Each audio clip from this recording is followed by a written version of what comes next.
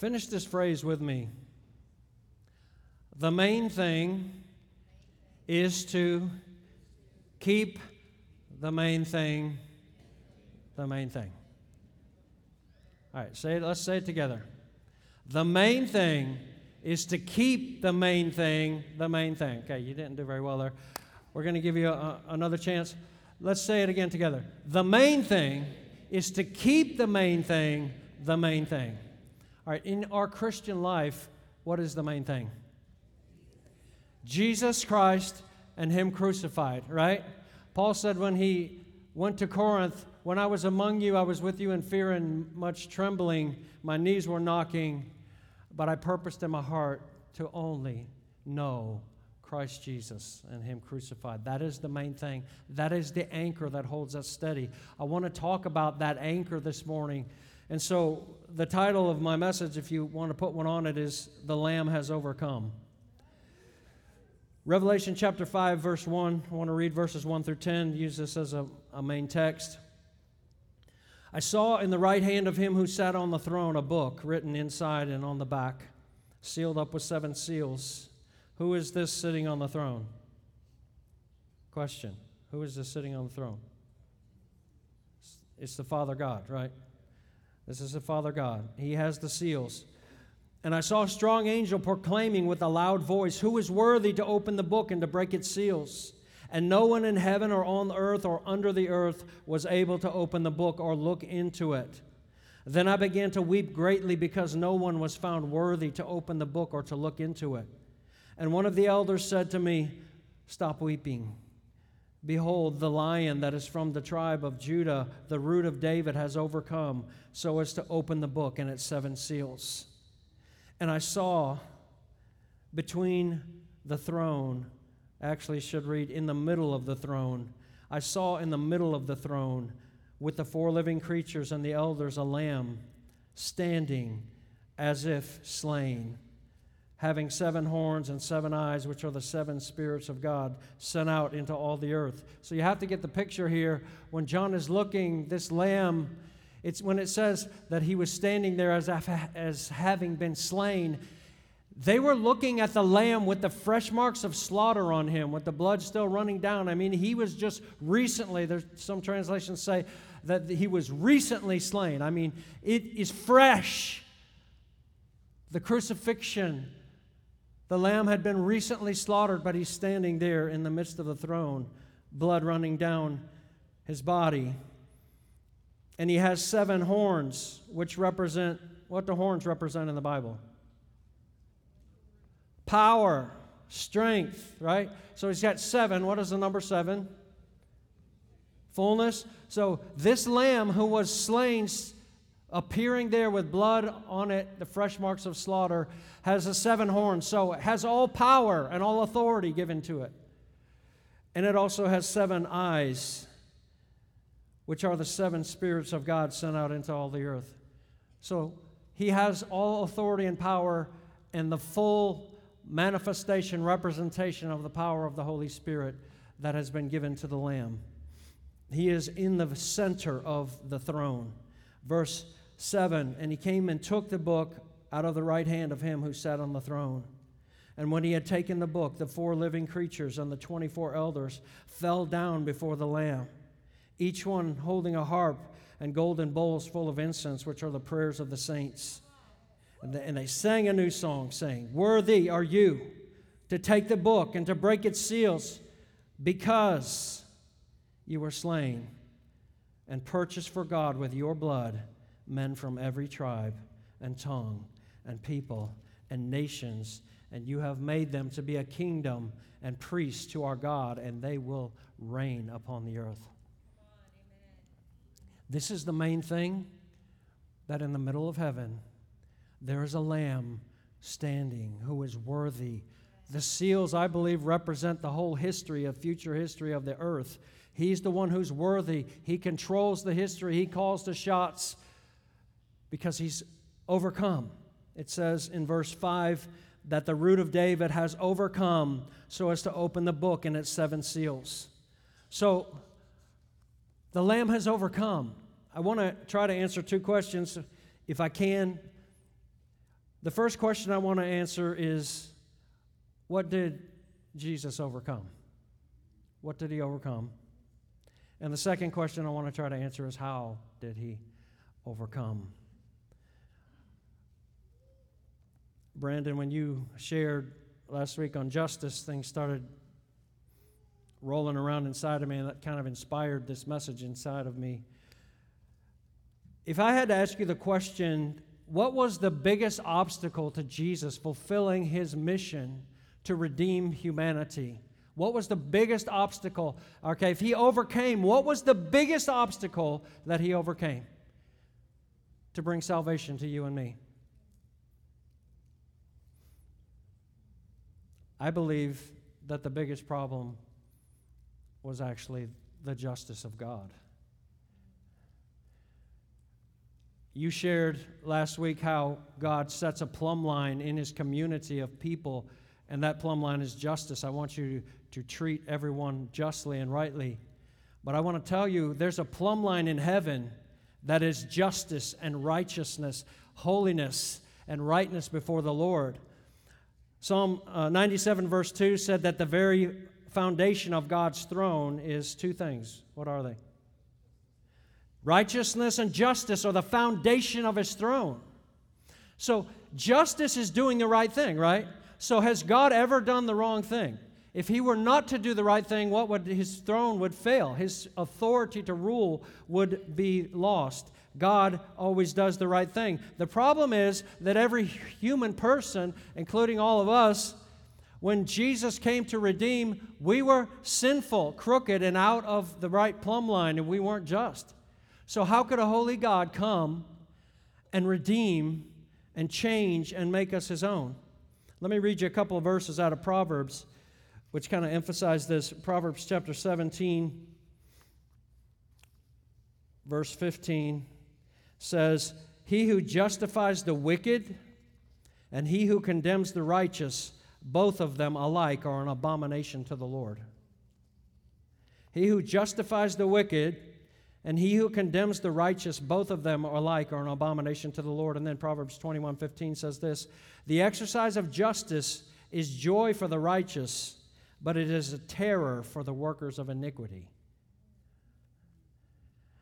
So our problem with the Lord is not the problem that did he love us or not. Our problem was that his justice, in view of our crookedness and of our sinfulness, was almost an insurmountable obstacle. The holiness of God is a subject, and the justice of God is a subject that is largely not spoken about in today's church. Let me just give you a quick overview, if you got just a minute. This is by a guy named James Boyce, who was a pastor and also a biblical scholar. Here's how he summarizes it. Today's preaching, he said, is deficient at many points, but there is no point at which it is more inadequate and even contrary to the teaching of the New Testament than in its neglect of the wrath of God. God's wrath is a dominant Bible teaching, and the point in Romans at which Paul begins his formal exposition of what the gospel is. Yet to judge from most contemporary forms of Christianity, the wrath of God is either an unimportant doctrine, which is an embarrassment, or an entirely wrong notion which any enlightened Christian should abandon.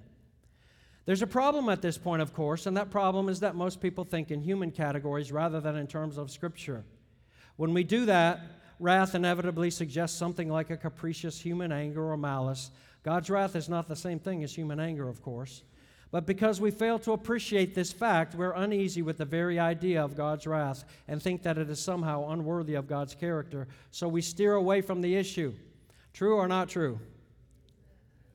Okay? One more paragraph. Hang with me. The biblical writers had no such reticence. They spoke of God's wrath frequently, obviously viewing it as one of God's great perfections alongside his other attributes. J.I. Packer says, one of the most striking things about the Bible is the vigor with which both testaments emphasize the reality and terror of God's wrath. Arthur Pink wrote, a study of the concordance will show that there are more references in Scripture to the anger, fury, and wrath of God than there are to his love and tenderness. In the Old Testament, more than 20 words are used to refer to God's wrath. Other very different words relate to human anger. There are nearly 600 important passages on this subject in the Bible. That's a lot. So this is a big deal. The issue with salvation was, how do you take wicked people, because he said there in Proverbs, it's an abomination to the Lord to take the wicked and just say, okay, they're righteous. How is that going to happen? The problem is the depth of sin that's in the human heart, and we've all come from this, and we're still fighting through putting to death the deeds of the body, right? Amen? Are you alive? Okay, this is what we're doing. This is our fight. Sin, to me, has two roots. One is deeper than the other. The first root in sin is direct disobedience to God's commandments. That's a root of sin that we're all guilty of. We either before I was a believer, I didn't care less about God. I didn't have any idea of what His requirements were or what He desired from my life. I say, and it's true, I loved a candy bar more than I loved God. I couldn't care less what He wanted me to do. I wanted to do what I wanted to do. So I think most of us had come from that place. Some of us maybe not, where we openly said, I know God wants me to do this, but I'm not going to. I'm going to defy Him. But that's one root of sin. The other one is deeper, and I think it's more pervasive. That is the root that prefers other things to God Himself. So we're saying to God, I know you're there, but I prefer drinking or shooting drugs into my arm, or prefer having illicit sex to you, because that's what I want. I don't want you. Let me give you a couple of verses that talk about this. This is Romans 1. Again, I'm laying foundation here, and I'm going to try to move quickly after this. Romans 1:21. For even though they knew God, this is Paul explaining the gospel and the need for Jesus to come. Even though they knew God, they did not honor Him as God or give thanks, but they became futile in their speculations, and their foolish heart was darkened. Professing to be wise, they became fools, notice this word, and they exchanged the glory of the incorruptible God for an image in the form of corruptible man. They exchanged the truth of God for a lie, and they worshiped and served the creature rather than the Creator, who is blessed forevermore. So there's a choosing going on here. God, you're not important, you're not valuable, you're not joyous to me. I'm going to choose something else in your place. This is a deep, deep root of sin. Here's Jeremiah 2. Be appalled, O heavens, this is verse 12 and 13, at this, and shudder and be very desolate, declares the Lord. For my people have committed two evils. They have forsaken me, the fountain of living waters, to hew for themselves cisterns, broken cisterns that can hold no water. Are you guys with me? Have you hewn out broken cisterns before Christ apprehended you in your life, thinking that that was going to bring satisfaction and joy, and it didn't work, and it doesn't work? Here's what happens when salvation comes to somebody. There's a change of joys and of loves that transforms the entire inner part of us. This is a quote from Augustine. I love church history, and he wrote a book called Confessions, and the book is his autobiography, but it's all in prayer. He's praying everything to God, and so this is kind of cool. He's describing now when he came to Christ. He said, how sweet all at once it was for me to be rid of those fruitless joys which I had once feared to lose. You drove them from me, you who are the true, the sovereign joy. You drove them from me and took their place, you who are sweeter than all pleasure. That when somebody talks like that, that's the kind of talk I want to hear from somebody that says they've given their life to Jesus. All the fruitless joys that I went after, now it's Jesus. The joy is in the person. That's what salvation does in us. It completely changes us on the inside to where our desires now are after a person and not after the fleshly things. So, in the pursuit of saving us from His own divine justice, Jesus came and endured the cross. Romans 5, verse 8 says that God demonstrates His own love towards us, and that while we were yet sinners, what happened? Christ died for us. And then you know what verse 9 says? It says, much more than, having now been justified by His blood, we shall be saved from, what is it? We shall be saved from the wrath of God through him, right? So has anybody ever asked you, saved from what? I've talked to people before doing street evangelism and, talking about salvation, and they say to me, saved from what? And the biblical answer is, we're saved from the wrath of God. The biblical answer is we're saved from his justice having its rightful work on us, because the wrath of God is just simply the rightful response of holiness to our sin. So there's a huge problem that was in the whole plan of salvation, and that was the justice of God. How do we get past the huge obstacle of God's justice? And so I was looking at the life of Jesus, and next week is Easter, and this is Holy Week, and Friday we celebrate Good Friday, the day when Jesus was crucified and died for us. And I began to just think about again his life in the light of justice and in the light of him, what he did for us. And I began to think about the whole process and the scriptures. You know how Jesus quoted? He knew the scriptures very much by heart, and so he's quoting the Psalms. This is going to happen. This must happen. This is going to happen. This is how it's going to lead in. This is going to happen. So I started to look at the things that happened to Jesus that were prophesied in the scripture, and I started to just get this list, and I go, all of these things are completely unjust. Here you have a person who comes from the presence of God, who is himself God, and he's giving his life to ransom humanity, and everything that is prophesied about him basically is just one injustice after another that happens to him. So let me just go real quickly through this list. He says to his disciples, have you never read in the scriptures, the stone that the builders rejected has become the cornerstone? This was the Lord's doing, and it is marvelous in our eyes. So it's prophesied of Jesus, the very people that he came to save did what to him? John 1 says he came to his own, and his own what? They didn't receive him. So that's injustice, is it not? The scriptures also prophesy that Jesus must be hated. The word that is written in their law, Jesus said to his disciples, must be fulfilled. I like the way he says it must be fulfilled. This has to be. The scripture cannot be broken.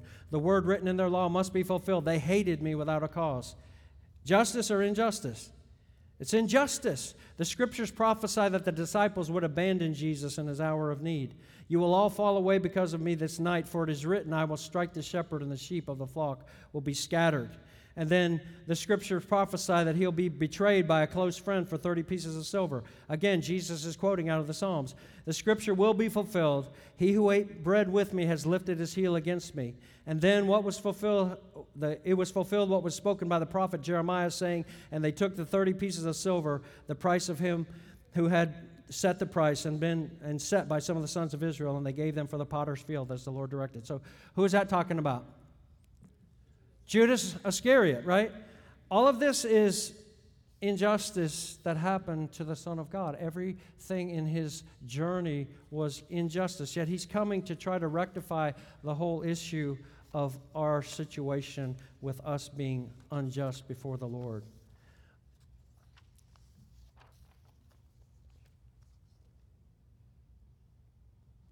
He laid down his rights.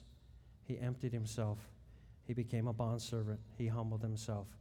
He died an unimaginable death.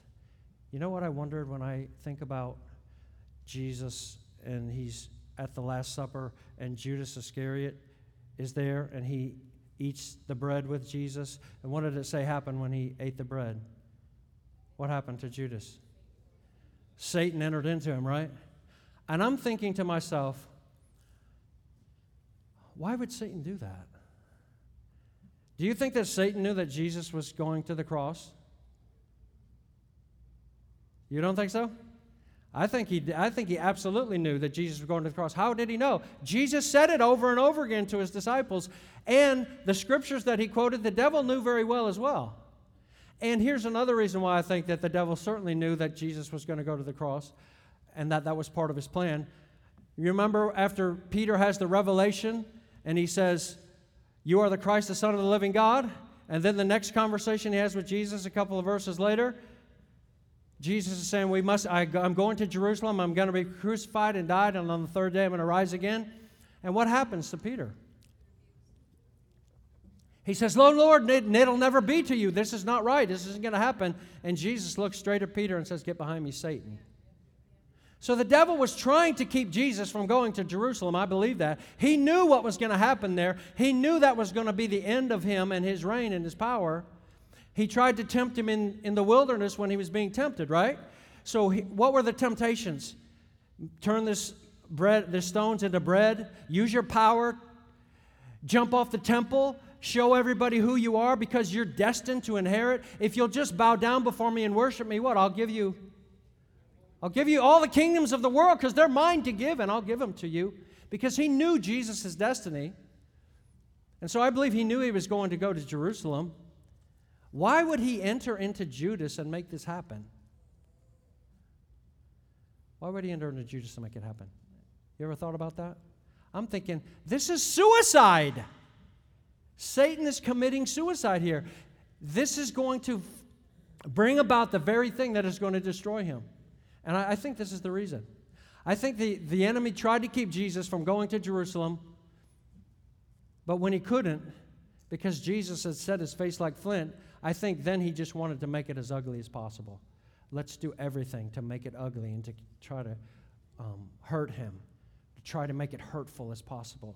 So I'm going to take one of your closest disciples here, the one that you dip bread with, and he's going to go and sell you out for 30 pieces of silver just to be hurtful.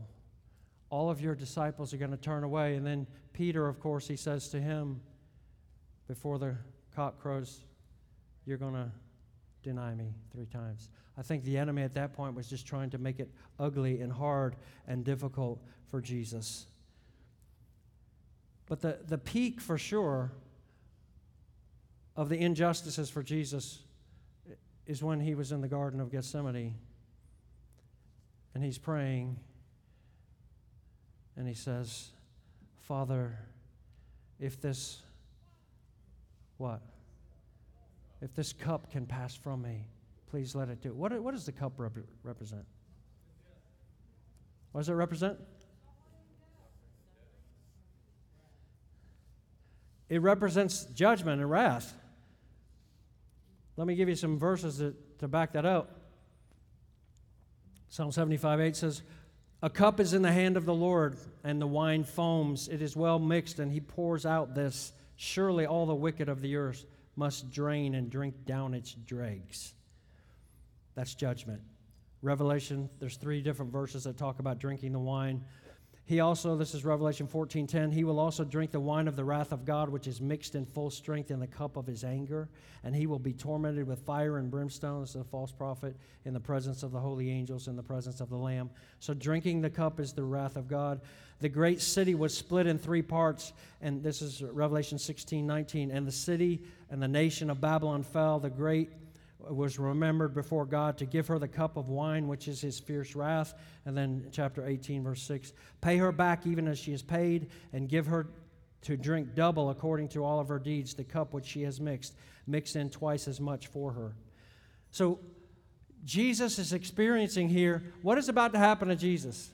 How is he going to deal with this issue of justice in our lives, in our own crookedness? How can God justify those that are rebellious and crooked against him? How can he do it? Jesus is just about to take and to drink the cup. He cries out, he said, if there's any other way, I don't want to drink it. Because what was going to happen when he drank that cup? The Bible says in 2 Corinthians 5:21, right, that he who knew no sin became sin for us. What can that possibly mean? I mean, if we would have been there, I don't know how many of you have seen the Mel Gibson's movie, The Passion of the Christ? Okay, when I saw that movie in the theater, that broke me up a lot in my heart. But I believe if we would have been there and seen the physical grotesqueness, I've read medical doctors describing what it would be like to be crucified and all the things he went through. We would have screamed and vomited and run out of the place. I mean, it's horrendous. So the physical was something that was horrendous, but we have no conception of what it would be like for the Son of God who had never had any broken fellowship with the Father, who had never done wrong and never sinned, never disobeyed, never turned away from His commands, to take upon ourselves the sin of the world. All of the filthiness, all of the putridness, all of the defilement. You can see He didn't sweat blood because He was afraid of dying physically. He was anticipating God's making Him to be sin and then pouring upon Him the judgment that rightly comes upon sin. He became sin for us that we might become the righteous. Yeah, it's incomprehensible to us what He must have experienced as the Son of God to experience being made sin. It's incredible. He had to take our place in order for us to be justified. The fury. Can you imagine knowing Jesus had been in heaven with the Father since eternity? He knew what the wrath of God was. Can you imagine Him contemplating that the wrath of God was going to be poured out upon Him? It's incomprehensible.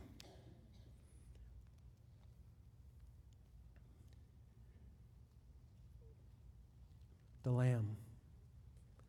He bought our justice by absorbing all of the injustice throughout His whole ministry. At the end on the cross, He absorbed the injustice of taking our punishment and our sin and the wrath of God upon Himself and absorbing it for us. The Bible talks about Jesus as being the propitiation for our sin. The word propitiation means a wrath-absorbing sacrifice. That's what Jesus was. He literally absorbed the fury. That's how it's described in the book of Hebrews, right? The fierce fury of the wrath of God was poured upon Jesus. But it wasn't poured upon me. It wasn't poured upon you if you put your faith in Jesus. It's an incredible thing that the Son of God did for us. So I want to just draw a few implications from this for us, because we're called also, 1 Peter chapter 2, if you want to turn there. This may seem a little disjointed. I'm trying to cut some things out because of the time. 1 Peter chapter 2, and I'm going to finish up with this passage. Maybe. 1 Peter chapter 2.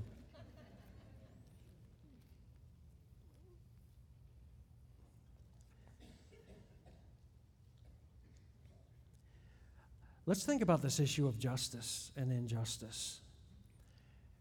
The thing that struck me when I was meditating on that this week is that in order for Jesus to bring justice and to get that plumb line in heaven right and that plumb line in our lives right and straight, He lived a life of injustice constantly. He was taking in injustice. It was His life. The things that He didn't deserve, He was taking in down to the apex of it, which was taking the very wrath of God and the judgment that He never deserved, but we did. I believe if we want to be people that are going to bring justice into culture and even into lives, we have to be prepared to be ready to take the injustice, because it's going to come. Injustice on the part of the Redeemer or the ones that are being a redemptive element is necessary for justice to come. Let me show you this in 1 Peter chapter 2. We've been talking about abortion some. Anybody ever heard of Randy Alcorn? Have you heard of his book called The Treasure Principle? Randy Alcorn was a pastor in Oregon, and he was a leader in the pro-life movement, still is. Here's what Randy's experience was. Randy was kind of in charge of organizing some pro-life demonstrations and stuff, and he was arrested multiple times, and he got sued by the abortion clinics because he was the guy who was the spokesman. He was out there. And so there came down judgment against him to pay for the legal fees of the abortion clinic, and he said, I can't give the abortion clinic any money because of what they're doing. So they said, well, anything that you make above minimum wage is going to go to the abortion clinic. So he said, okay, fine. He quit his church, and then he worked for minimum wage so that none of that money would go to the abortion clinic. A little bit later on, so he lived that way literally for years. Later on, the pro-abortion community began to use really strong legal weapons. One was called RICO, has nothing to do with Enrico, but it was a statute that they used to prosecute mafia people and organized crime. And so they pulled that out, and they started prosecuting pro-life leaders under the organized crime statutes, which carried huge penalties and long prison sentences and tons of money. So Randy Alcorn was convicted under that statute because there were lots of judges that were sympathetic to the pro-abortion cause. He went to prison, had to resign his church, as I said before, had a $8.4 million judgment against him for his part in the pro-life movement. He's still a pro-life leader, and unashamedly so. Eventually, those cases worked their way to the Supreme Court, which reversed them and said, this is about a bunch of junk. You can't use these laws for that. That's all. But this is what happens. You know, in the court system, it lasts for years. It bankrupted. There were lots of pro-life leaders that were bankrupted and lost everything because of these kind of prosecutions. Is that just or unjust? Is that fair or not fair? It's not fair. Martin Luther King went to prison. You know that famous letter from the Birmingham jail. I like this quote by King. He says, "The ultimate measure of a man is not where he stands in moments of comfort and convenience, but where he stands at times of challenge and controversy. Our lives begin to end the day we become silent about the things that matter." Our lives begin to end the day that we become silent about the things that matter. This is the wrestle. If you've ever read The Cost of Discipleship by Dietrich Bonhoeffer in World War II, this is the wrestle that Bonhoeffer was wrestling with throughout that whole book. What does it mean to be a disciple of Jesus? What does that actually mean? And he came to the conclusion that he had to resist Hitler and the Third Reich and the cruelty and all of that was going on. And for Bonhoeffer, it cost him his life. He was put in prison at Flossenburg prison camp, and he was hanged a few months before the war ended. So it cost him everything. So here's the question. If we're going to have, does the Spirit of the Lamb live in us? Is the Spirit of the Lamb inside of us? Are we willing to be redeemers and to go into community, society, even individual lives, even if it actually costs us something serious? I think that's the question. Wherever there's been a church in history that is willing to pay a price and sacrifice for what they believed, that church always had great power in their community to evangelize, and many people came to Jesus. That's the history of the church. You can look it up anywhere. That is the situation. So the question is, what does it mean for us as followers of the Lamb, now that He's justified us, now that He's taken our wickedness, now that He's taken our punishment, He absorbed all of the injustice that we, would have been justice for us to get. So if He's living in us, do you think that He would ever call us to do something that might be costly? I'm not saying what it is. I'm not saying that we should go out and do pro-life, demonstrations. I mean, I've been arrested in pro-life demonstrations. It cost me several $1,000s and whatever, 200 community service hours, which is a lot of time.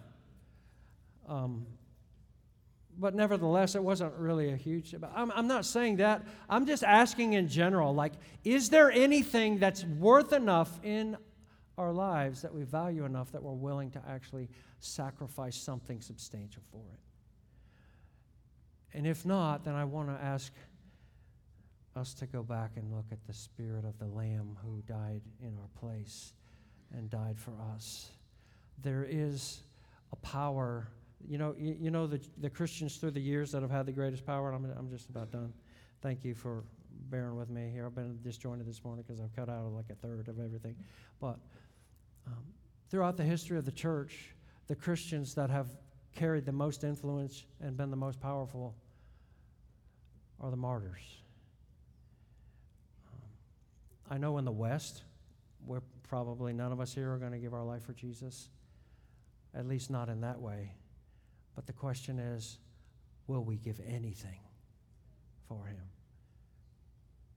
What will we give? At what point will we not give? That's the question I think he asks, looking at the Lamb who laid down his life for us. This is Zinzendorf and the Moravians. You guys know this story. Ludwig von Zinzendorf was a German guy. Started the prayer meeting that lasted for 100 straight years.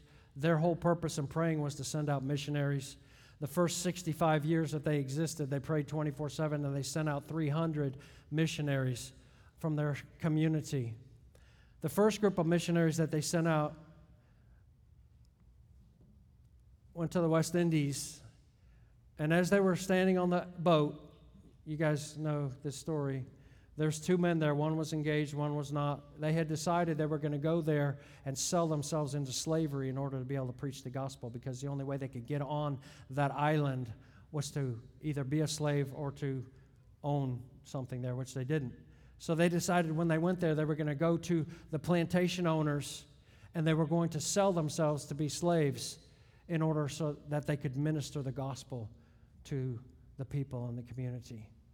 When they stood up on the bow of the ship to wave goodbye to all of the family and friends and fiancés that are standing there, many of them crying and weeping, they lifted their hands famously and said, "Let the Lamb who was slain receive the full reward of his suffering." Let the Lamb who was slain receive the full reward of his suffering. And they went and they began to evangelize. And out of that first 29 people that the Moravians sent out to be missionaries, 20 of them died in the first 3 years. But also, when Zinzendorf went to that colony and that island a couple of years later, he went there to see what was happening with some of the missionaries that were there, and he couldn't find them. And he went around the island. He went up to where they had the prison in there, and he found out that they had been put in prison for preaching the gospel, but that there were literally hundreds of natives around the windows in the prison to come up and listen to them preach to them when they were there. And they had actually evangelized and won 450 converts on the island.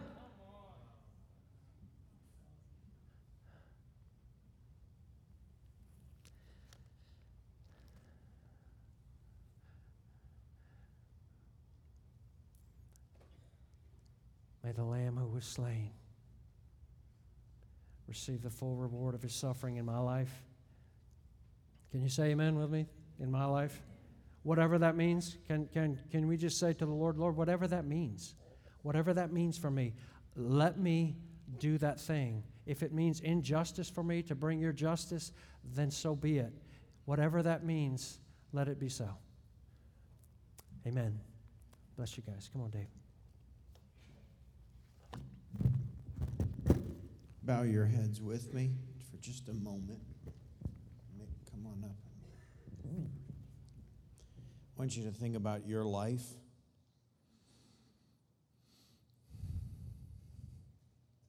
I think for us not to take just a few moments and reflect on our commitment to Christ would be very foolish of us.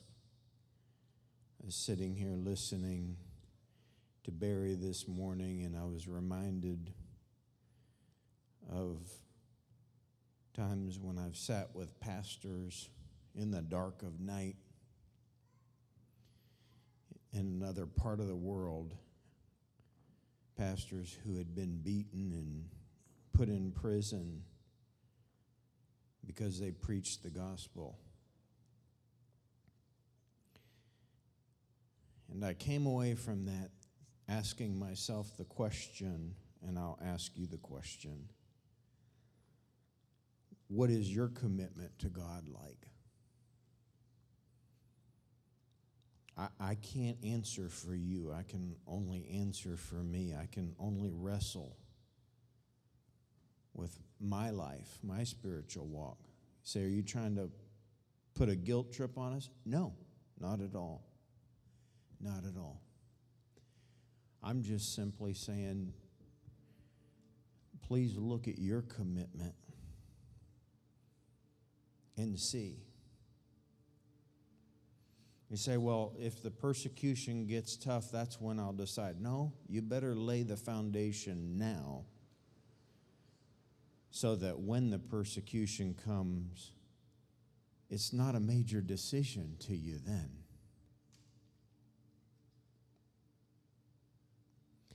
Because rest assured, if you're waiting till the persecution comes to make that decision, every demon in hell will try to talk you out of it. So as your heads are bowed, this is between you and God. You may feel like you're a baby Christian. Maybe you just got saved or just gave your heart to Christ just days ago.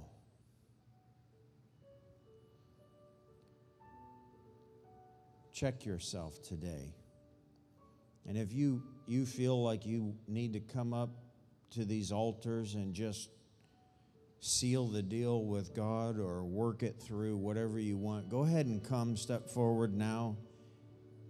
If you want to stay in your seats, that's fine too. There's no problem. I think that probably we'll be thinking about this message all week long. At least I intend to.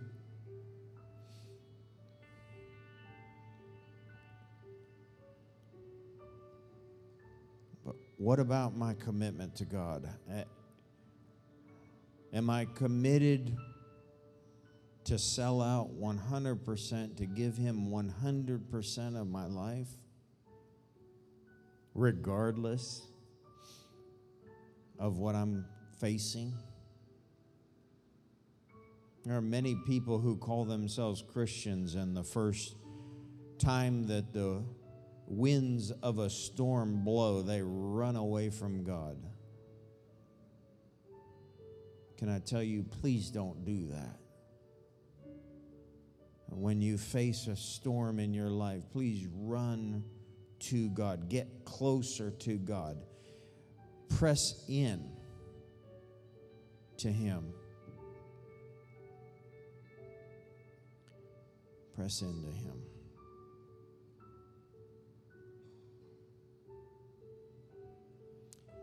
Everyone standing.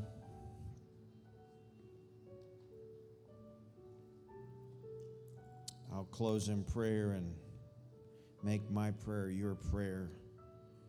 Fine-tune it and speak it to Him. Father, today we've heard from your word and we've been challenged and we embrace the challenge. God, I pray that we would be committed to you. I pray that our faith in you would be strong, that we would be sold out 100% to you, regardless of our circumstances, regardless of the trial, regardless of how hot the fire is, regardless of who mocks us. Could we just be Christ-like? Holy Spirit, we need you to help us to do that. I'm not talking about being weird or odd or whatever, but just in love with you so that people around us would see that we've been with you and that we're in love with you. I pray for each individual, whether they're in school this week or at work this week or wherever, even on vacation. Help us to live for you. Help us to sort through these issues now. Give us your strength, your courage. In Jesus' name. In Jesus' name. Before we step out, I just want to have Brandon and Allison. I see Allison.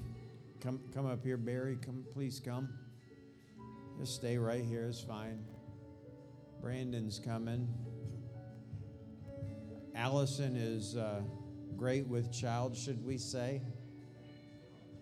But we already had one delivery today, Gospel in Luke. I already had one this morning, 7-something, I heard. But I want you to stretch your hands out. The due date is upon them, and the baby is coming. Barry, would you pray for them? Father, we thank you again for your great goodness and blessing us with children. Thank you for Brandon and Allison and their great heart for you and for bringing this new baby into their lives.